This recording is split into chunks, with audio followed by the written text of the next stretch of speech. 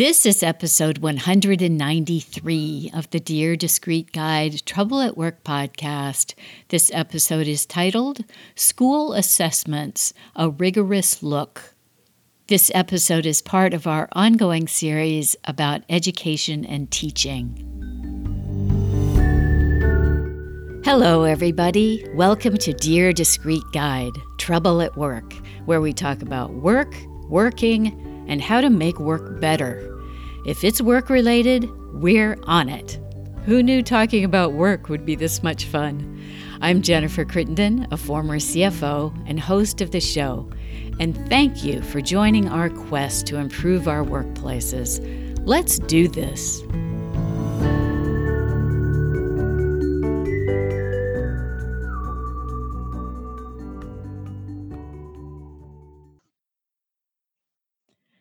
I am really delighted to continue our series on education and teaching. And today I have with me a new guest, David Rutkowski. Hi, David. Welcome to the show. Hi, Jennifer. It's good to meet you. Thank you for having me. Yeah, my pleasure. I'm really looking forward to our conversation today, which is really about educational assessment, school assessment. And I'll introduce David. He's an associate professor with a joint appointment in educational policy and educational inquiry at Indiana University. Yay, IU, my alma mater. So really pleased to welcome David today. Prior to IU, he was a professor of educational measurement at the University of Oslo in Norway. His research focuses on educational policy and educational measurement with specific emphasis on international large-scale assessment and program evaluation. So really interesting topic for us today. He's collaborated with or consulted for national and international organizations, including, you're going to get a whole bunch of acronyms here, well, the U.S. State Department, USAID, UNESCO, the IEA, and the OECD. He's worked on and led evaluations and projects in over 20 countries, so really international in scope. And he's published so many publications, way, way longer than my arms put together. But he's also the co-editor of the Handbook of International Large-Scale Assessment, and then recently co-authored this book called The Global Education Race, taking the measure of PISA and international testing. He has an interesting background. He got an associate's degree from in electronic systems technology from the Community College of the Air Force, and then totally switched gears and got a bachelor's in economics from the University of New Mexico. And then walking toward what he does now, master's from the University of Illinois in educational policy, and then finally a PhD in educational policy from the University of Illinois at Champaign-Urbana. So David, first I have to ask you, in the subtitle of your book, Taking the Measure of PISA, what's PISA? It's PISA. It's an international assessment. Yeah, and it's an international assessment of different countries from around the world where they measure on math, reading, and science of 15-year-olds. So is that something that kind of everybody agrees is a good assessment across global boundaries, international boundaries? I'm not sure if everyone agrees. Okay. There's definitely a critical arm of what PISA can say and do. It's funny, in the United States, this international assessment isn't something that most people know, although a lot of people have seen rankings of where the United States ranks internationally, right, in education. Uh-huh. So that's where the information is coming from. But in other countries, the PISA exam has really transformed educational systems from the results. Germany's one of the prime examples we often use, but a lot in Europe and Asia have really used this assessment to really enact change of their educational systems. Well, that's interesting. We do hear about how the U.S. compares to other countries, but most of us never ask, well, how did they figure that out, or what assessment tool are they using? Okay, so introduce us to the field of education assessment. What assessments are considered valuable, and are those the same as like the state standardized tests that we always hear about? In education assessment, we generally divide, there's a lot of ways we slice and dice what an educational assessment is. Generally, we could say there's a formative and summative assessment, right? And so formative assessments are, to help improve the learning process, where summative assessment says if the student learned what they were supposed to learn, right? So it's a summative decision.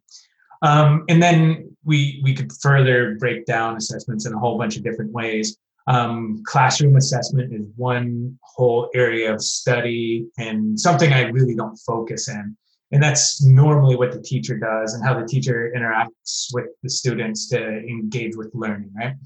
And then we have standardized assessment, which is the thing I'm mostly interested in and where my research and focus in. And this is the statewide testing, although it doesn't have to be statewide. We have standardized assessment at the national level, at the international level. In fact, schools implement sometimes different standardized assessments for interim purposes to gauge where their students are at certain places in time. Just to summarize that again, so you do focus on what we might call standardized tests. Some of those are state, some of those are across state boundaries, and then some are across international boundaries. Did I get that straight? Yeah, that's correct. Okay, good. I just wanted to make sure that I'm following along here. And so tell me what criticisms are leveled at tools like that. You hear parents sometimes complaining, oh, the teachers are teaching to a test. Do you think that's a valid criticism? This idea of teaching to the test, I'm not sure, I'm not convinced teaching to the test is a bad thing. Uh huh. So I think we have to kind of deconstruct what that actually means a little bit. Is it bad to teach children how to answer specific questions on a test? Maybe. Is it bad if a test is designed well, a standardized assessment? It should be designed to measure what the curriculum and the standards. And so if that's all aligned correctly, well, that's okay to teach to the test because that means you're teaching the curriculum and you're teaching to the standards. It's a strange thing. I know this teaching to the test became really popular as a criticism that we don't want teachers doing that. But if things are set up correctly, in fact, we do want schools and teachers teaching to the test because the test should be measuring the curriculum or the state standards. I think that's a really excellent and exciting point. That if the test is doing what it's supposed to, yes, exactly. You do want them teaching those standards, and that will be reflected on the test. That's such a great point. Thank you for making that. And then, so is there? I know this is going to be a hard question to answer, but so when we compare tests, is there a way to evaluate what tests are better than others? Yeah, for sure. And this comes down to a validity question. I often joke with my students when I teach them about validity. For years, every week, I told myself I was going to sit down and read an article about validity and really try to understand what validity means. And I'm still reading and still trying to understand. It's tough, right? It's a tough concept. But in general, in assessment, what we think about when we talk about validity, or at least the way I view it, is through an interpretation and use. So we never want to say test is valid. We want to say that, the interpretations and uses we make about that test are valid. And so the reason I bring that up is because then we have to think about, is the test comparable, or is there a better test or a worse test? But it depends on what inference or interpretation we want to make from the test. And that's where we start to judge. Okay. So I presume we have experts like you that help us do that. Can you give us a sense of what tools you all use to determine the whether or not you're correctly interpreting a test?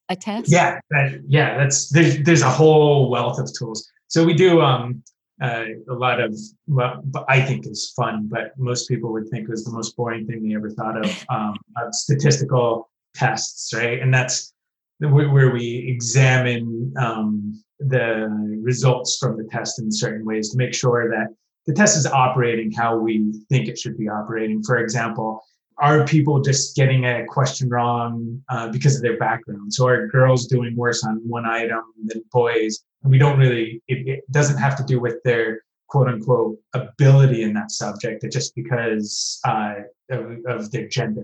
And Mm-hmm. so we don't want those questions on the test. And we examine tests in a lot of different ways to look for things like that.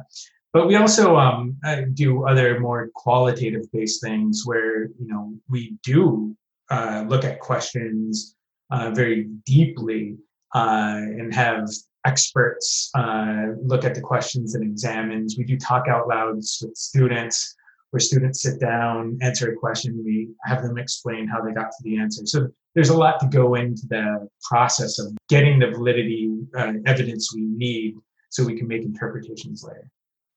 Good. Okay. Also, really helpful. And then tell us if assessment measures have changed over the years or not.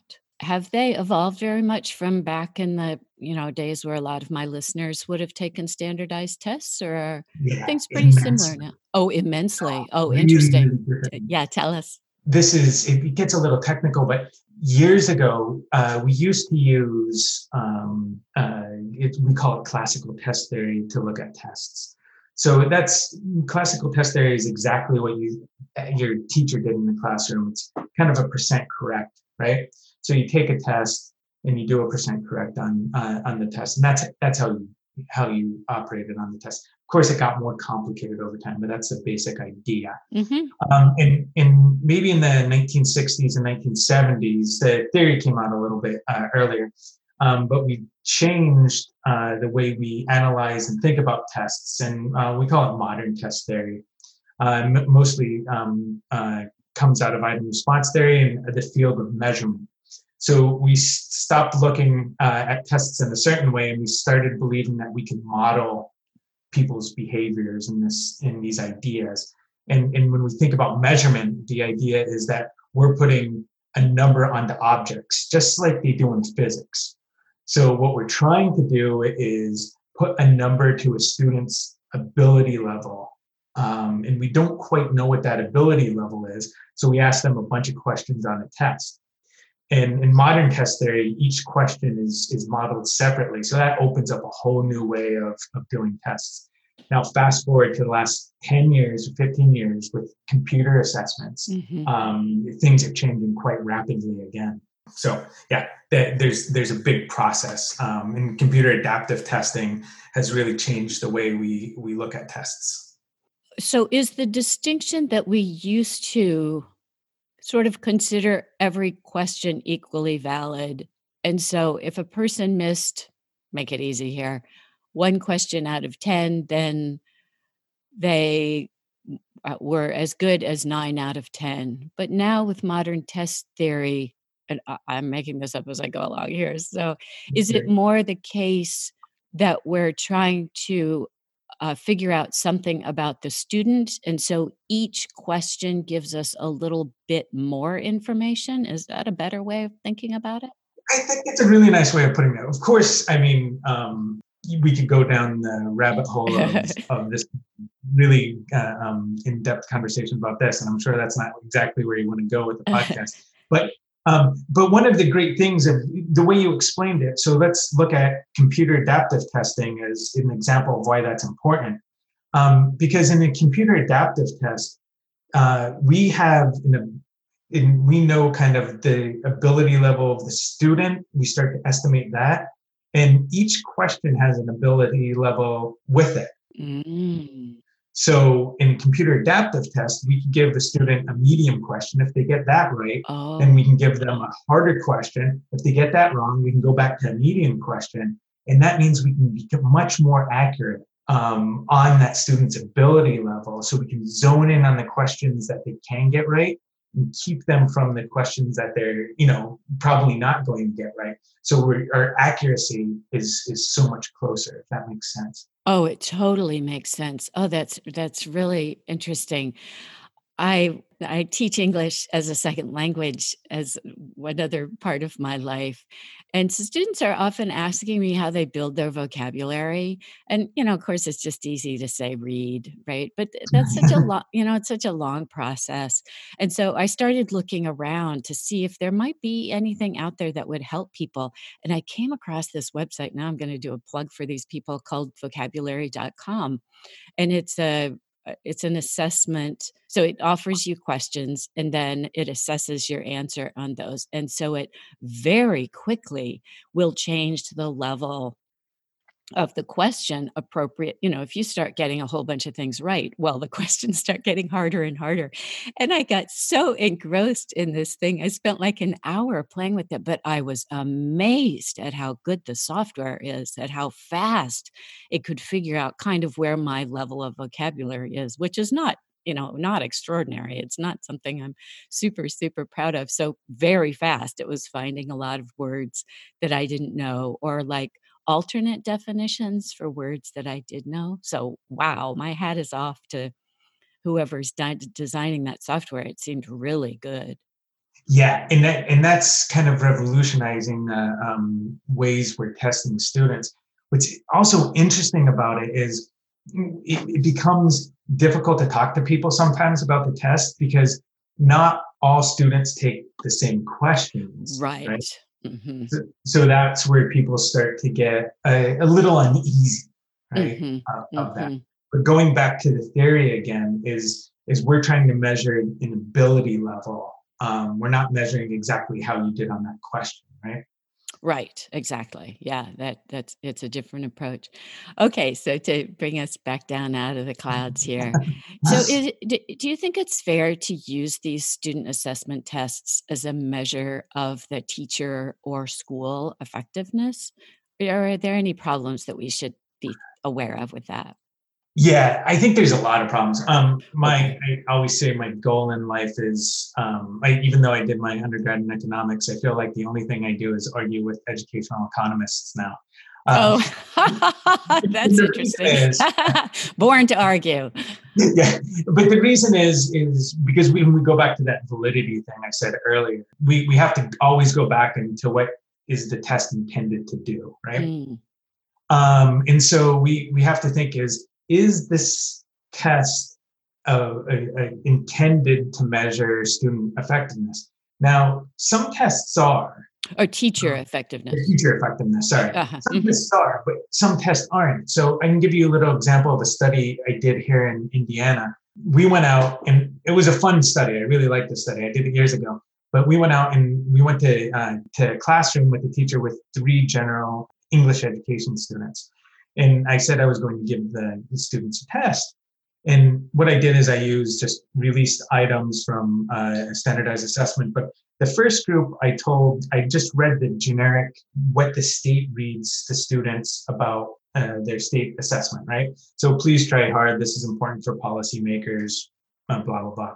The Okay. second group, I told that this test was going to count for their teacher's pay. Oh, And mhm. then the third one, I said, this test is going to count for your grade. And the performance on the tests, what do you think happened? Maybe. Well, I guess I would think the students would try really hard for their teacher. Whether it would have been pay or anything else, that would be my guess, but I don't know. You're right.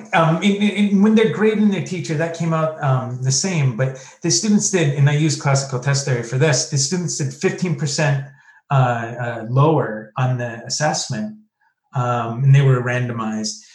So they did a lot worse on the assessment when it was just a generic thing that we read Yeah. students. And so that kind of tells us is that we need to be open and honest with the kids. And when we're not, then we have a threat to the validity of using that for teacher effectiveness, right? And so it's just one threat of one reason we shouldn't. And there's a whole host of other reasons. So you exposed that. You exposed that problem. Yeah, and that's what we try to do when we do when we do research on these kind of measurement issues. And that becomes the problem when, again, going back to my economist friends, when they try to use these assessments in their models to predict things. Well, when the test wasn't intended to do that, Mm, we're not really sure we're giving you the information you need to make those claims. And that's the thing that worries me. right. Yeah. Be careful what else is out there. That's the way it is with testing. It's often more complicated than we think. Well, I'm glad you brought up Indiana.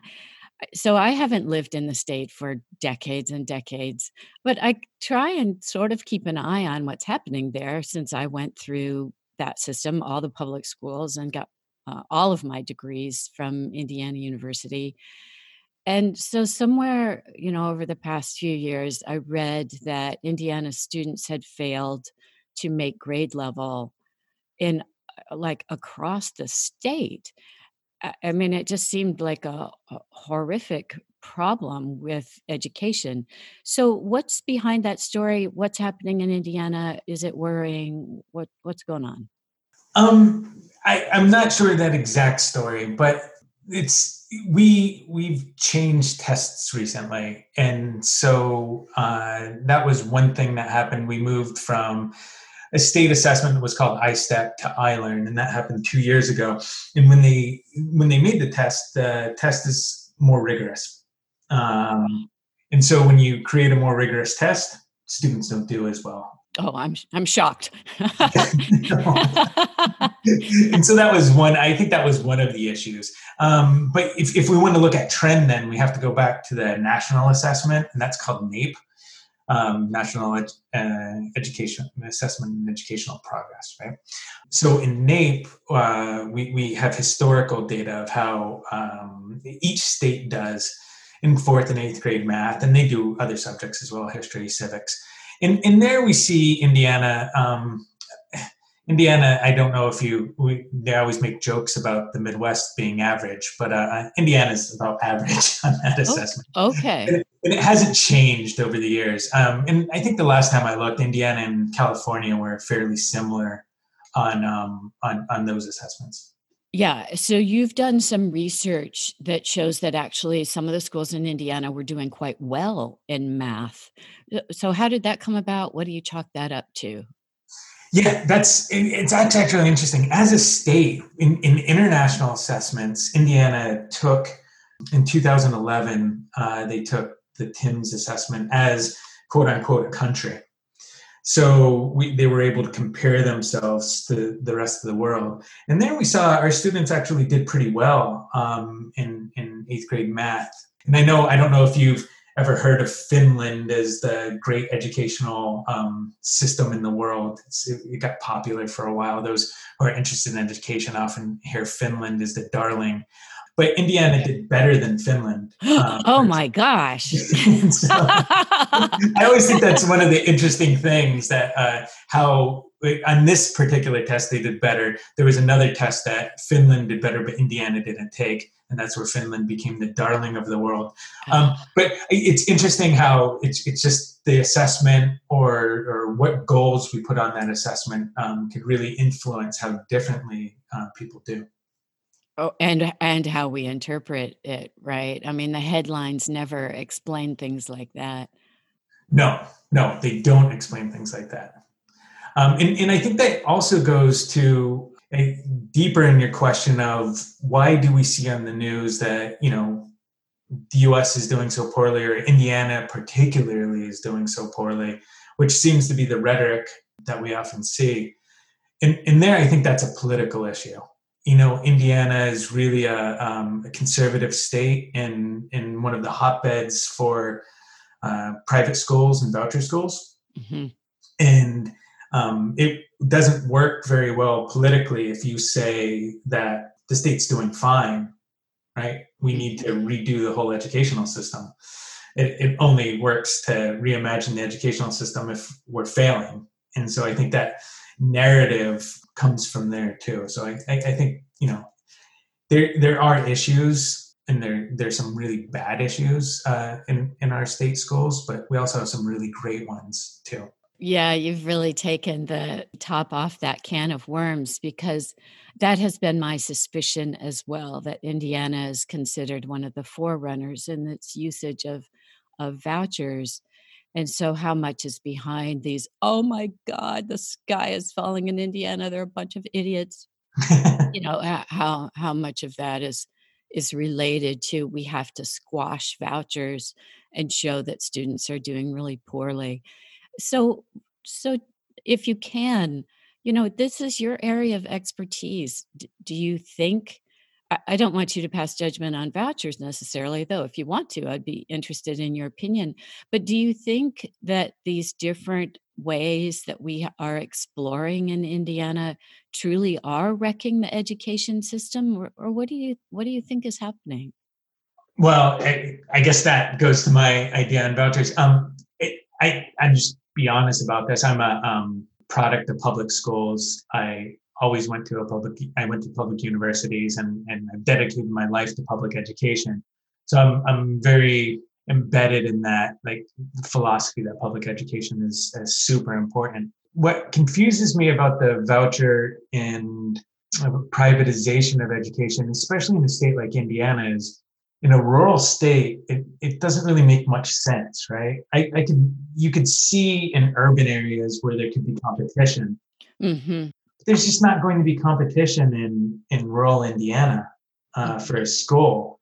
It really changes how we look at things. Unfortunately, even the biggest advocate of privatization or charter schools has to come to terms with the data just doesn't show that they're better. Some are good, some are not good. Mhm. And it's the same as our public schools. We have some of the best public schools in the world. I see. And unfortunately, we have some of the worst. Mhm. I do a lot of work internationally, and some of our schools are just as bad as schools when I go to countries that have half the income that we do. It's terrible. I see. Then you go to other schools, and they're just phenomenal. So how we have those big differences, then I could see why people want change, and of course, having charter schools or private schools is a way forward to enact that change, or so the story goes. Yeah, so that makes a lot of sense to me. So give us a sense inside the state. My listeners probably aren't way familiar with Indiana, but they probably know some of it. So are you seeing good schools in towns like Bloomington, where there's a big university, and not so great in, I'm just throwing out all these stereotypes, in Indianapolis, or what do you see across the state? Yeah, and that's really mixed. Of course, like everything else in the United States, affluent areas tend to have great schools, right? Okay.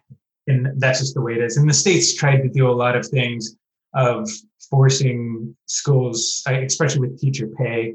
All teachers in the state, the way the funding works is Indiana, as a state, controls the funding much more than other states do, so it's less important on the property tax. But even into that extent, local governments find a way to get their schools a little more money and to make them a little bit nicer. So what happens is that there's still this kind of unevenness. And so there are really rural schools in Indiana that are in really bad shape. In really bad shape. So some of the rural schools, so it's really small towns. So maybe I'll give a plug for you of a documentary. I don't know if you've seen it. It's called Medora. mm. It's a few years Oh, old. I've heard of that. Yeah, it's just a wonderful documentary, and I have all my students in my policy class. It's now a few years old, but it's just amazing, and it really talks about an unincorporated school district. And it's not the school as much as it's just the lives of the people that are living there, right? We know Mm, we have opioid problems in Indiana. What do we expect? And one of the things we know about education is it's really the background that you come from and your parent engagement that really matters. It matters so much. I see. There's only so much the school can do in situations where kids don't have a safe environment at home. Mhm. And so zooming out a little bit, well, before I go on to my next question, I just want to comment about that because it's interesting that, we get this view of a state. And so for across Indiana, you can make this generalization sort of average with differences between different districts. But then when you look at a state like California, where I live now, where we do have a large number of charter schools, that's really become very popular in this state. And we see huge differences across districts. But again, overall, you can see these average results. So it's just interesting that a state as complicated as California and not as simple, but certainly smaller, less populous, a state like Indiana, you see these same results. Do you have a sense that that happens across all the states? That it's such a division. Hmm. Yeah, yes, I couldn't imagine. I can't think of a state that's has homogeneous results across the state. Even our most rural states, I'm positive will have a pretty big deviation between how schools operate. And let's even take away charter schools and private schools and just look at a traditional public school. The Oh, differences are stark. interesting. Yeah, that's really fascinating. And so, can we compare? Do we have any assessments that help us compare across states? Yeah, so the NAEP assessment helps us compare across state, but that's not, it's a sampled assessment. So we don't necessarily, some districts do take it as a sample, but we don't necessarily have the whole population. So we can't really compare schools too much with that assessment. So across states, then you would have to be able to take a common assessment. And we tried that, and that's when they came up with the Common Core standards. I don't know if you've heard about those, Oh, yes. but they had, yeah, and so they had two assessments with that. Unfortunately, the most states either backed out or got rid of those assessments, went to their own assessment, and now Smarter Balance is one of the bigger assessments, and a good amount of states take Smarter Balance. So there you would be able to compare, but otherwise that would be the only data we have to compare. Oh, I've never heard of Smarter Balance. Yeah, it's the assessment that measures the Common Core standards. There were two assessments. The federal government, that's where the federal government gave money to Common Core. They didn't fund the Common Core, but they funded the assessments for the Common Core, Oh, or provided a lot of money for them. oh, I see. So, if we look across the United States, are there any states that stand out as being particularly good? Like, does anybody break out of this average trap? Yeah, historically, it's always been Massachusetts. Oh, okay. Yeah, Interesting. so that's usually like one of the pinnacles. There's others. New Jersey does pretty well. Mm. But yeah, Massachusetts is usually the darling of the United States. And whenever they take part in, we call them a benchmarking place to compare themselves around the world, they usually do fairly well, ranking in the top 10. So Massachusetts, and there's a few other states too, as I said, New Jersey. I think Connecticut does okay, but yeah, Massachusetts is usually the one that we look towards. That's really interesting. My sister lives in Cambridge, so her children are going through the public school system there. I have to say, I haven't been particularly wowed by those schools, but maybe these differences are kind of hard to see, if you're just a casual outside observer. Sure, right, and then and the tests that we're measuring are, they're not extremely detailed in their general ideas around math or reading, for example, or maybe science, but we know we have so many other subjects. I see. Okay, gotcha. Yeah, devil's always in the details. So, just to put this more for the general public here, do you have any recommendations for parents when they're looking at school districts and trying to interpret results? Are there things that they should keep in mind as they're looking at those numbers? I think the first thing to keep in mind is that a school is more than these results on a standardized assessment, right? Uh-huh. So we have to take, I think you have to take more into account than just the results. And I can't overstate how important that is. Because if we think about what's happening in the standardized assessment, normally it's one day of testing, of what a student knows at the end of the year, right? And now we're putting that, and normally it's only in a few subjects. So math, science, maybe reading. And so there's so much more to look at to see if a school's a strong school. So I look at many other indicators and indicators that are important to you and your family. But being an engaged parent, and if the school has the resources you need, I think that's much more important than how the students do on a standardized test score. I think that's really good advice. I'm thinking about as I would go visit the classrooms in the spring, we weren't supposed to have any influence on who our children got as a teacher in the fall, but I would go around and visit all the classrooms and then, kind of have an opinion of who my children who I thought, a teacher that would do well for them. And I remember especially at the very beginning, I would just look at the number of books in the classroom. I was like, I just feel as though that's it. So I had my own little my own little tool about how I would measure a teacher that I thought would be a good teacher. But of course you go by the teacher's person. I just think that's an interesting observation because the teacher makes such a big difference. I love that you did that. This is going to go in a little different direction, but I just wanted to tell you something that's kind of funny. Historically, we've used books in the homes as a measure of socioeconomic status and Oh, national assessments for many, many years. So we must be super rich in my house. Darn, where's all that money? so that's really great. That's what you looked at. Interesting. And then I would also say, as I'm thinking about the school districts, as the children grew and the school districts got bigger, we weren't, then they would have more than one teacher, right? But just on my own experience, and we're in a fantastic school district. We're extremely fortunate where we live. But I must say, there's a pretty big range in the teachers. I mean, there were a couple teachers that were pretty newel, that just weren't very active in their teaching at all. And then there were other teachers that were just fantastic. This is one of the issues with teachers, right?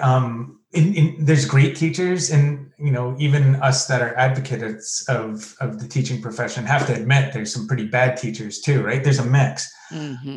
One of the problems, though, like you probably know about too, and have talked to others about in your education series here, is that we don't have a big bench of teachers. So we have the people we have. So we have to work with them. And that's why the engagement of the parent becomes so important. Right? You're not always going to get, the best teacher. So then parents take up some of that slack. And that's where we see the students performing so much higher. Okay, zooming out even more, let's talk to us about assessments across the globe, because that's really an area that you specialize in, such an interesting area. So, how do you compare US students to students in other countries? Yeah, we do, right? And so we administer assessments. There's two big ones there's a bunch of them, but the two largest ones are called TIMSS and PISA. And their assessments, PISA is done by the Organization for Economic Cooperation and Development, the OECD, and that focuses on 15-year-olds. And it's a test of what the OECD believes 15-year-olds should be able to know and do to operate in an economy. Oh, Yeah, so that's the purpose of that test. okay, interesting. And then we have a TIMSS assessment, which is curriculum based. So they got all of the countries together. They found out what was common on their curriculum, and then they test that. Those are the two different international assessments. They're both pretty good tests. And for macro, larger issues, they do pretty well. Where I see problems is at the fringes. Lower performing countries have, there's some floor effects there. But one of the other things is we have to be careful who we, as the United States, compare with. I was at a meeting once, and they were comparing the United States, and they were making a comparison with Iceland and Norway. And I was like, this is the most ridiculous conversation I've ever had. Iceland has 300,000 people. Mm-hmm. Norway has 500,000 people. We have 320 million people. Mm-hmm. It just doesn't make sense. Like what? Why would we? That comparison is just not logical, right? Uh-huh. So that's the one thing I often stress, that we need to be a bit careful when we compare to other countries, because, like you said, it's the difference between apples and oranges, and the things that we deal with the United States are much different. Now, that's why states in the United States become so important to compare. Why does Massachusetts do so much better than Mississippi, Oh, wow. Alabama? Those are things that we can really dig into and try to untangle. Or why does, Montana and Alberta, why do they have such, in Canada as a province, why do they have such differences? And so those are interesting questions. Yeah, I think the work you do is really interesting the more I hear about it. Yeah, trying to understand what's behind those numbers. And so kind of where does the United States stand? Again, just to go beyond the headlines, we often read, "Oh, the United States is terrible." But kind of where do we stand? In the middle, Okay. which isn't horribly surprising given how large we are and how much deviation we have. That's one of the hard things is, and one of the things is, if you, for example, unpack our scores by race in the United States, then you could see just how unequal the schooling systems have to be. Really? Because our white and Asian students compared to our Black and Hispanic students, the gap is just so huge. Really? It's unimaginable. Wow. And in fact, I often say that somebody needs to be put in prison for how big those gaps are. Really? Yeah, U.S. white students rank much higher in the world, and if we looked at some of our minority groups, they're ranking. If we just took them as a group, they're ranking. They're getting scores in some of the lower developing countries in the world. So Wow. it's just shocking. It's shocking. Wow, that's really amazing. So, we did this episode last week about school financing, and it seems as though it's not so much about money, right? That we are spending a lot of money in schools that are primarily uh, for students of color. So what do you think is happening? Yeah, this is complicated. The U.S. spends some of the most money in the world on schooling, right? So we Oh, know we spend a lot of money on schooling. Spend in weird ways, though, right? And so I can't wait to listen to that podcast, because when I read through your podcast, I was like, wow, I got to listen to that. I might use it in my class. I'm sure students would love it. But as you guys probably talked about, the way we divvy up the funding is can be different, and that is one of the problems. And the other thing is that we have so many inequalities in the United States, that schools in the United States have to feed their students. That doesn't happen in most countries in the world. the They United States have to do what to their students? feed the students, right? Oh, With that feed money, them. feed Feed them. them. Oh, Yeah, I so see. we provide Wow. breakfast and lunches. Even in Bloomington, they provide a school washing service, right? So they can wash some kids' clothes, Oh, and so all of that costs money. right. And other countries aren't doing that, right? They're not spending any money in those situations. Our sports, we spend a lot of money on sports. Other Mhm. countries spend no money on that. So saying that we spend a lot of money on education is kind of confusing compared to the rest of the world, right? Where's that money actually going? I think that's one of the big problems. And also the inequality. What we know is that rich parents, or parents that are engaged, are always going to find a way to get their students, their teachers, or their kids to do better, right?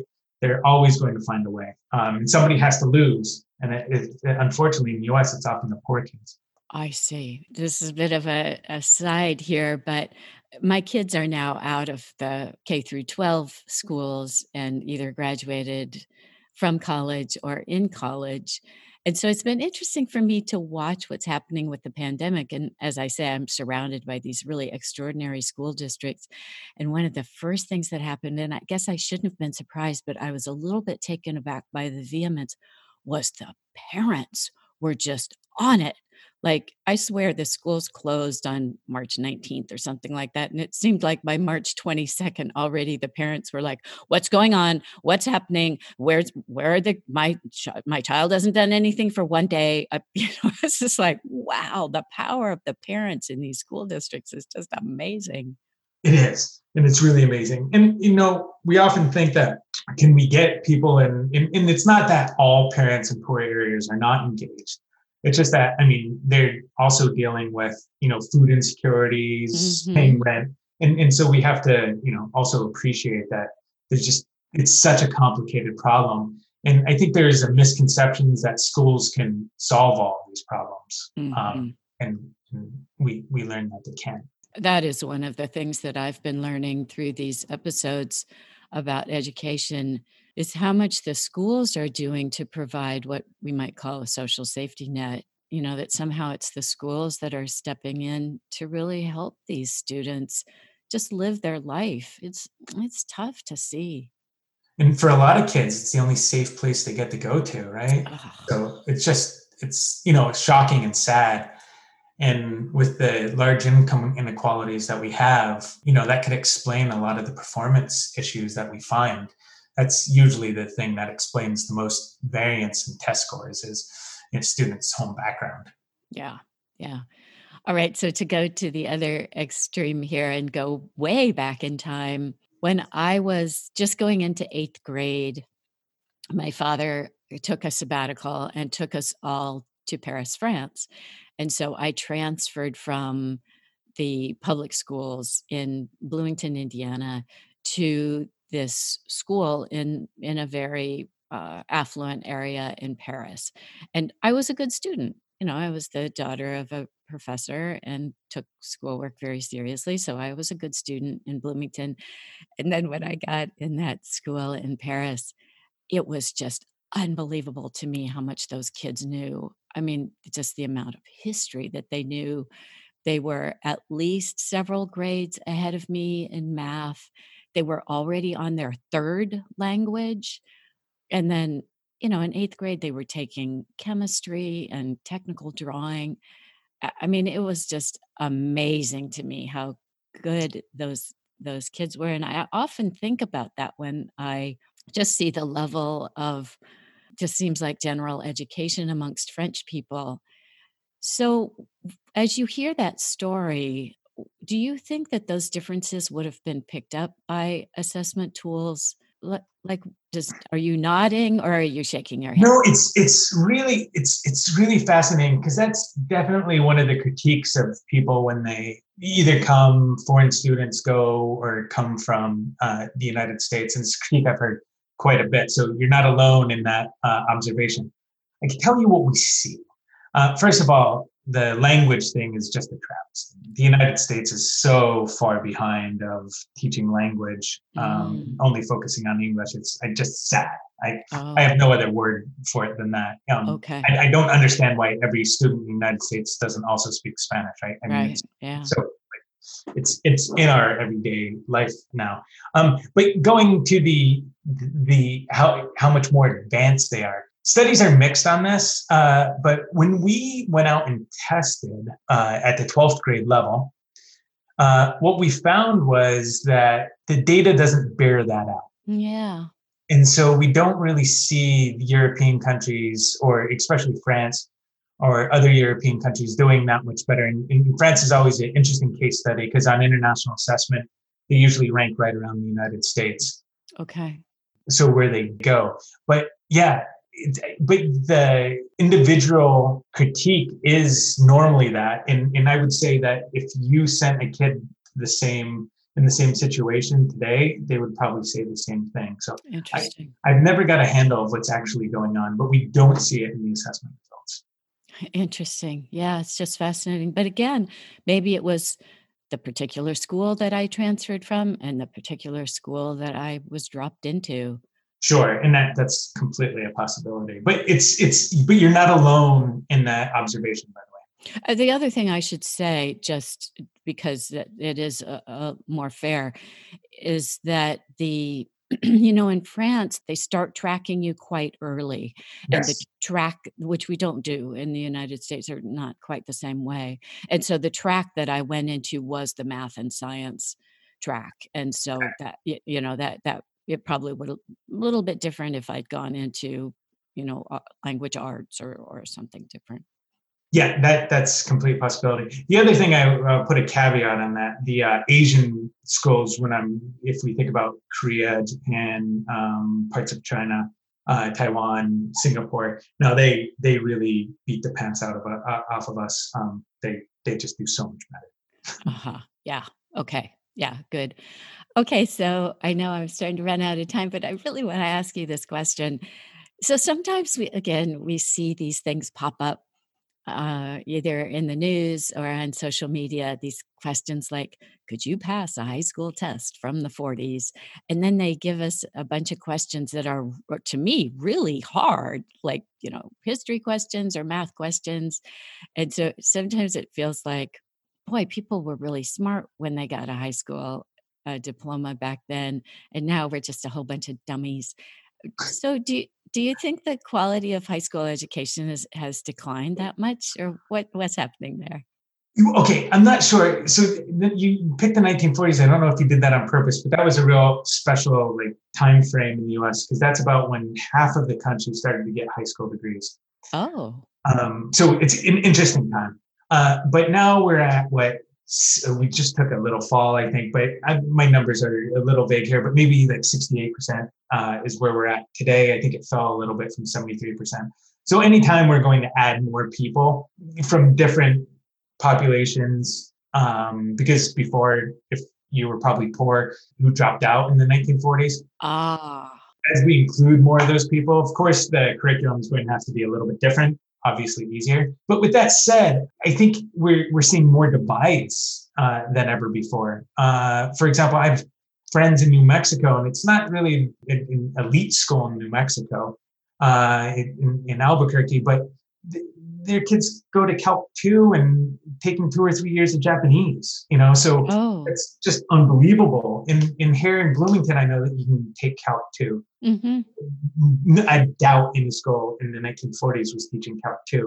Gotcha. So I think, but we're seeing the big divide. I bet schools were much more homogeneous in the 1940s I than they are see. today, especially high school. Gotcha. Well, it's such a fascinating topic, but I know that I have to let you go. Before I do, is there anything you'd like to share with the audience where they could follow your work or learn more, or really any resources you think they should be aware of? Well, I guess we have a project website which is embracing heterogeneity. In that is kind of talks about our work. My wife is also an academic with me, Oh, so we actually do a lot of our research together. oh, nice. Yeah, that's kind of fun. The other thing I would just say is that I think becoming more assessment literate is something that I think we all need to do, especially as we move through education and become more involved in education. And I think pushing your teachers and in your programs to improve assessment literacy, because there's nothing else that is controlling our school systems more than educational assessments. Oh, Yet no one seems to understand them very well, right? So when we don't mm. understand those things, they can be manipulated in a lot of different ways. So I think that's my closing remark with that. I think that's a really great takeaway. Thank you so much for the work that you do in this important area, and thanks for coming on the show. It was really fun. I appreciated the conversation.